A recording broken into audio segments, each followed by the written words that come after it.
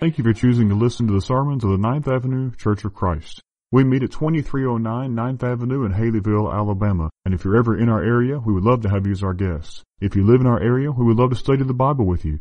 You can call us anytime to set up a Bible study or just to gain more information at 205-486-9247. Also visit our website, 9thAvenueCofC.com, or check us out on Facebook by simply searching for Ninth Avenue Church of Christ. Now we hope you'll join us for a study of God's Word as we seek to follow Him each and every day from the Ninth Avenue Church of Christ in Haleyville, Alabama. It is estimated by those who study such things and frankly have a whole lot more time on their hands than I do, that if you were to take Solomon's net worth and bring it into today's money, that Solomon would be worth somewhere in the range of $2 trillion.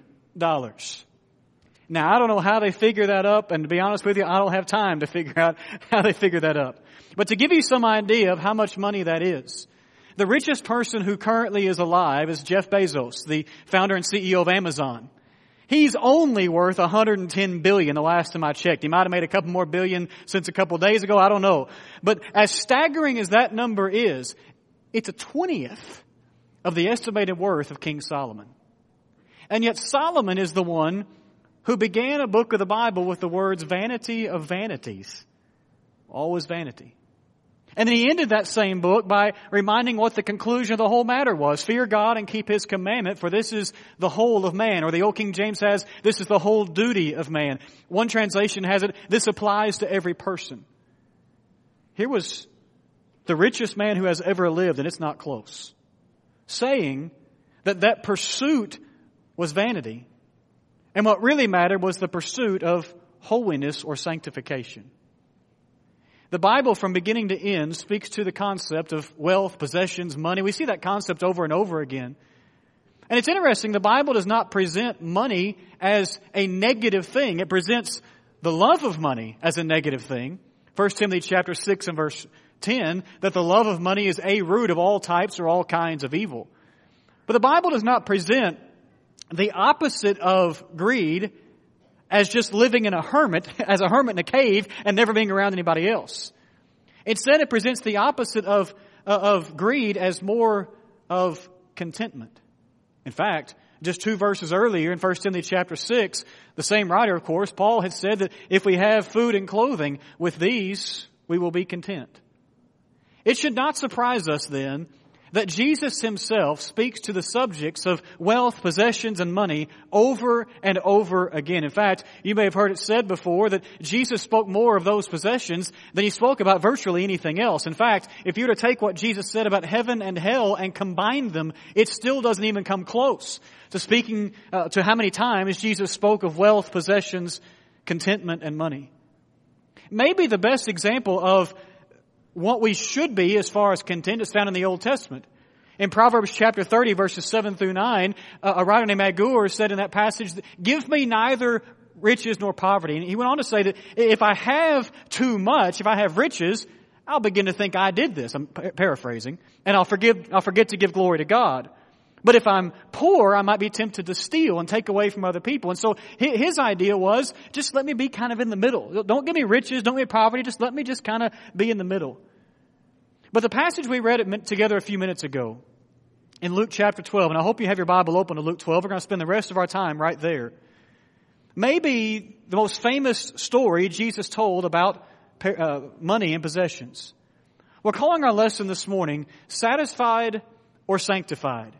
And the reason we're calling it that is because the one in this parable, the one we often call the rich fool, had an opportunity.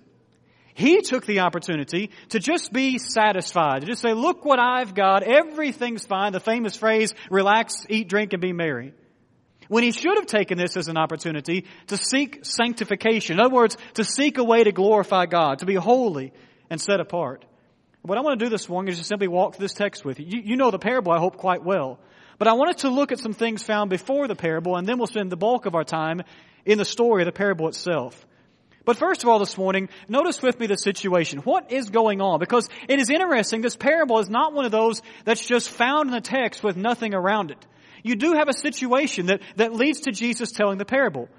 In Luke chapter 12 and verse 13, someone in the crowd, I don't know who it was, just somebody in the crowd, asked Jesus to sort of settle a dispute here. You tell my brother to give me my inheritance. Now, that may seem like a very strange request to ask Jesus, but it was not that uncommon in that day and time for someone to ask a respected teacher, a respected rabbi, to go beyond just being an instructor. In other words, to go beyond just dispensing information and to actually say, here's how to handle that. You might think of Deuteronomy chapter 21 and verse 17, where the Old Testament law gave some things about how if there was more than one son, the oldest one received more than those who were younger. If the case is in Luke 12 that there were two, it seems that way. Tell my brother, singular, it would seem there are just two. Then the older one received roughly 2/3, while the younger received roughly 1/3. And we don't know if that's the case, if this is the older brother saying something was wrong with the will, something was wrong with the paperwork, and I can't get this figured out, or if it's the younger one saying, hey, my older brother hasn't given me anything. We don't know, but somewhere along the way, something's gone wrong. But the situation is not just this whole thing about the percentages. Did you notice the way he said this? He just basically demanded that Jesus do it. And that's why Jesus comes back with very strong language. Who made me a judge or an arbitrator over you? Now, Jesus was not saying that he never cared about civil matters. He did from time to time, did he not? Render unto Caesar the things that are Caesar's. So he cared about civil matters. But Jesus' primary focus was not on civil matters. It was on spiritual matters. He had said earlier in the book of John, my food or my meat is to do the will of him who sent me and to accomplish his work. He would speak later and say, my kingdom is not of this world. That's a very famous statement we know. But his primary focus was not on the physical or this dispute. But that's the situation where someone comes to Jesus and basically makes this demand, you tell my brother to do this. And Jesus says, that's none of my doing right now. It seems to me that something in what the man requested or demanded, if you will, but also possibly the way it was said, is what leads to this just outflow of words from Jesus. Because notice in the second place that Jesus gives a stipulation. This is one of the very few places, not the only place, but one of the very few, where Jesus gives the point of the parable before he tells the parable. It may be the only place where Jesus gives the point before he tells the parable and as he concludes the parable. But he begins by just making the point. Down in verse 15, he said, take care and be on your guard against all covetousness, for one's life does not consist in the abundance of his possessions. Now you take a look at what Jesus said there as the stipulation, as sort of the foundational statement. The phrase, take care, literally means stare at something. That's what the phrase literally means. Jesus is trying to get this person, whoever this was in the crowd, to say, right now, I want you to focus. Any parent ever said that before? Please don't raise your hand. But that's what Jesus is saying to this person. There is something that you need to stare at. You need to focus your minds on it. And then he said to be on guard. And the idea behind that phrase is you stare at something so much that it cannot escape your view at all. You be on guard against it. It's very similar, by the way, to what Peter would say in 1 Peter chapter 5 and verse 8. Before he describes the devil as our enemy, as a roaring lion, he said, be watchful and be vigilant. This is the same concept that Jesus is telling this man in the crowd. You stare at this so much that you can't let it escape your view for a moment. What are you supposed to look at? Really, your heart. Because covetousness is an inner thing, is it not? The word covetousness literally just means to have. But we all know what comes from the idea of to desire something. One scholar defines the word covetousness as the longing of the creature which has forsaken God to fill itself with lower objects of nature. Now that's a fancy definition. I couldn't have written that. But you see the point he's trying to make. That you take something that's not God. In other words, something lower than God, which is anything else. And you place it as what you desire, what you long for. And Jesus makes it clear in the stipulation that it doesn't just have to be money, does he not? Because he says to be on guard against all covetousness. That had to bring to mind the 10 Commandments. Because the 10th commandment did not just say, you shall not covet money. That's not what it says, is it? In fact, it makes a long list. You shall not covet your neighbor's house or your neighbor's wife or your neighbor's ox or donkey or his manservant or his maidservant. And it says, or anything that belongs to your neighbor. Jesus is bringing that concept forward to this stipulation. Stare at and do not let escape your view that anything that is not God should not be what draws you. Not be what you long for. That's the stipulation. And with that, we turn to the story. Hopefully you know Luke chapter 12, the parable of the rich fool, quite well. And there are any number of ways to outline that parable. But for our purposes, and for time's sake, let's notice just 4 parts to the parable. First of all, this man receives a superabundant harvest. You may think that's a strange word, okay? For one thing, yes, I wanted to start with the letter S. Okay, I'll be honest with you. But also because that's what it is. This is not just a harvest. It's not just an abundant harvest. Can you imagine getting so much stuff that all you can think about is, I've got to figure out more room just to store what just came in. Not what might come later, but what just came in. I've got to tear down barns and build bigger barns. It's a super abundant harvest. But have you ever noticed that there may be sort of a subtle jab at the outset of this parable toward human nature? Because have you ever noticed that Jesus does not say, the rich man gained a harvest? It's not what it says, is it? He says, the land of a rich man produced plentifully. Ouch. Now, I have no doubt that this rich man had something to do with it. Either he hired the right people, or he went out and planted the seed himself, or at least some of the seed himself. Maybe he went out there and worked the field somewhat. I have no doubt, and it's implied from the story that part of the reason, if not the only reason, he's rich is because he's good at what he does. But Jesus does not say the rich man got a big harvest. He said the land produced the harvest. There might be a subtle jab there at our own human nature to think, I've got it all together. But the harvest itself is absolutely off the charts because the man simply cannot figure out what to do with it. But at this point, if this was where the parable ended, in other words, if Jesus said, by the way, there was a rich man who got a lot of stuff, he hasn't done anything wrong at this point. He has just received an abundance or a superabundance of harvest. But of course, the parable goes on. Jesus talks about the selfish solution. It's here that we see the heart of the rich man. And by the way, the word rich in this parable is not used in a negative sense. The context has to help us with that. This same word for rich is found in the New Testament in both positive and negative ways. In fact, it's used later in the same text in a positive way, that we can be rich toward God. But here it's used in a negative way. Because what makes the difference is not that this man received a large harvest. It's what he chooses to do with that harvest that makes all the difference. You may have seen this before, but have you ever taken the time to read what Jesus has this rich man saying and notice all the personal pronouns in it? Just look at verses 18 and 19. The rich man said, I will do this. I will tear down my barns and build larger ones, and there I will store all my grain and my goods, and I will say to my soul, which by the way, this is really weird that he names his own soul, but anyway, soul, you have ample good laid up for many years. Relax, eat, drink, be merry. How many times, and if you go back to verse 17, there's 2 or 3 more, over and over again, I, my. I wonder who the center of this guy's universe is. And I wonder who he's thinking about. He's thinking about no one but himself. What's missing from that? A lot of things are missing. First of all, of course, God is missing. Should he not have at least paused for a moment and praised God for this harvest? Or should he not have dropped to his knees and said, it's a bumper crop, Lord, what do you want me to do with this? God is missing. The Old Testament law had all sorts of stipulations for regular harvests, but for certain for abundant harvests. Other people are missing, specifically the poor.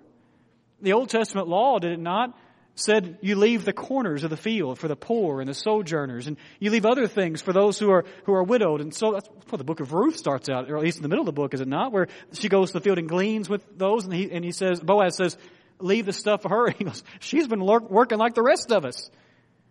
Why is he not thinking of other people? Have you ever noticed there's no mention whatsoever of family? We don't know if the guy's married. It's just a parable. The guy's married, has kids, but even if he's not, is there no one else in this guy's life whatsoever? No family or friends? There is no one else that this guy thinks of except I, me, and my, his three favorite people. That's all he can think of. And it's a selfish solution. It is remarkable what this man has in his mind. He reminds me of King Nebuchadnezzar way back in the book of Daniel. You recall when Nebuchadnezzar looked out over Babylon, Daniel chapter 4 and verse 30, what does he say? Behold, Babylon the great that I have built for my own glory. I doubt very sincerely that Nebuchadnezzar laid every brick. I don't think he had time to. But when Nebuchadnezzar looked out over Babylon, what did he see? I did this and it's all for me. That's the same mindset that this rich man in Jesus' parable has. I did it and it's all for me. I'm the solution because I have taken care of this. And with that, all he says is, what's left to do? Sit back and do nothing. Relax, eat, drink, and be merry. If you don't think this parable is for 2018, how many of us, whenever we receive some kind of financial blessing or a blessing of some windfall, that's our response too? I've got things taken care of now for a little while. I'll just sit back and be merry. How many people in our culture live for that? Just live for the good life, as we call it, the fun side of things. Never thinking about, how can I honor God? How can I honor God by helping others? How can I bless my family? We could add my friends if we wanted to that. It's a selfish solution. And that's where the parable takes its turn, because Jesus then points out the sobering reality. Is it not shocking to read the first line of verse 20, where God says to him, fool? Some translations have the two words, you fool. That one line should stop us in our tracks. And it makes us think about the terminology. It is a different word, by the way, than the one found in Matthew chapter 5. Because you may be thinking, wait a minute, didn't Jesus say, whoever says, you fool, will be in danger of the hell of fire? This is where I wish translations were different. Because Matthew 5 is a different word than Luke chapter 12. This is still a strong word. But the word here that God says through this parable is a word that just means misguided one, or one who acts without thinking. That's this word. It's really more what we might think of as foolish than just calling someone fool. But why was this man foolish? This man had everything. He had the money. He had his plans. He knew what he was going to do. He was going to relax. He was going to take care of the good life. He was going to take care of everything. He was in charge of everything. In fact, he was the solution to everything. And that's what made him foolish. Because the one thing he forgot is what he could not control was time. You can make money. You can buy all kinds of possessions. You can have all the experiences in life you want to. But the one thing none of us can control whatsoever is the passing of time. And that's what God gives him as a sobering reality. He said, this night your soul is required of you, and the things you have prepared, then whose will they be? This is a powerful rebuke in the little speech that the man had made with himself earlier. Think about it. In that one statement that God made, he turned back everything the man had said to himself. The man had thought it was all for him. And the Lord reminded him that there's something else beyond you. The man thought he could have ease and relax and have plenty of time. The Lord said, you don't have any more time. And there's things way more serious than just eating, drinking, and being merry. The man thought that he had all the time in the world. And the Lord reminded him that all could be taken away, even immediately. Solomon dealt with the same sobering reality back in the book of Ecclesiastes. In fact, several places. Ecclesiastes 2 verses 18 and 19 are one place. There's others, though, where he talks about how the vanity of working your whole life to build something up and then realizing you're going to die one day, and who's it going to be then? It might be turned over to a foolish person. But here this man realizes maybe there's no one else. Because whose will they be when you are gone? You don't need a preacher to remind you that the Bible speaks often of the brevity of life, but also of the surety of something beyond this life, the day of judgment and eternity. Life is that vapor that James writes about in James 4:14. It's described as a span, that is, the distance across our hand in Psalm 89 and verse 47. Life moves faster than the shuttle of a weaver working on the loom, Job 7 and verse 6. And of course, very famously, the Hebrews writer stated that it is appointed a man wants to die. And after that does come the judgment, Hebrews 9 and verse 27. It is a sobering reality. But then Jesus concludes the parable by making his point again as he gives the spiritual application. He repeated the point as he closed the parable down in verse 21. So is the one who lays up treasure for himself and is not rich toward God. The question becomes, why is that true? Why is it true that one's like that? It's because the things of this life are not the things we can take with us. While the soul that is within us is what will go on and what needs to be nurtured for the next life. The soul is what will live on forever in heaven or in hell. So which are we treating richly? Which are we treating with a thought toward tomorrow? But notice that Jesus does not say that there are no treasures in this life. What he talks about is laying up for ourselves treasures in life. And does it not bring to mind something he had said earlier? Matthew chapter 6 in the parable of the Sermon on the Mount. Do not lay up for yourselves treasures on the earth, where moth and rust corrupt and where thieves break in and steal. But lay up for yourselves treasures in heaven, where neither moth nor rust corrupts, and where thieves do not break in and steal. And then, of course, he very famously said, for where your treasure is, that's where your heart's going to be also. The ancient Romans had a little proverb. You can find it written different ways. But it basically says that money is like seawater. The more a man drinks, the thirstier he becomes. You've heard that illustration written many different ways, said many different ways, that we can gain so much. And what do we want? Just a little more. And we live in a time where that's never has been more dangerous. It's not wrong to have nice things. It's not wrong to have money stored away. It's not wrong to save for retirement or for your kids' college, thankfully. It's not wrong to think about the future. But what are we treasuring? Because where your treasure is, that's where your heart will be also. The rich man in Luke chapter 12, the rich fool, where was his treasure? In himself. So where was his heart? All within himself. I said to my soul, soul, take thine ease. Eat, drink, and be merry. A young man came to an older gentleman and said, I would like to learn a trade from you. And the older gentleman just said, that's a good thing, young man. You want to learn a trade? He said, yes. And the older gentleman said, okay, what then? And the young man said, I would like to learn the trade and then begin my own business doing the trade. And the older gentleman said, what then? And the younger man was a little bit frustrated. He said, well, I suppose I'll work my life and save up money for the future. And the older gentleman asked the same question. What then? And the younger boy said, well, I suppose I'll retire on what I've made and live the good life. And the older gentleman said, what then?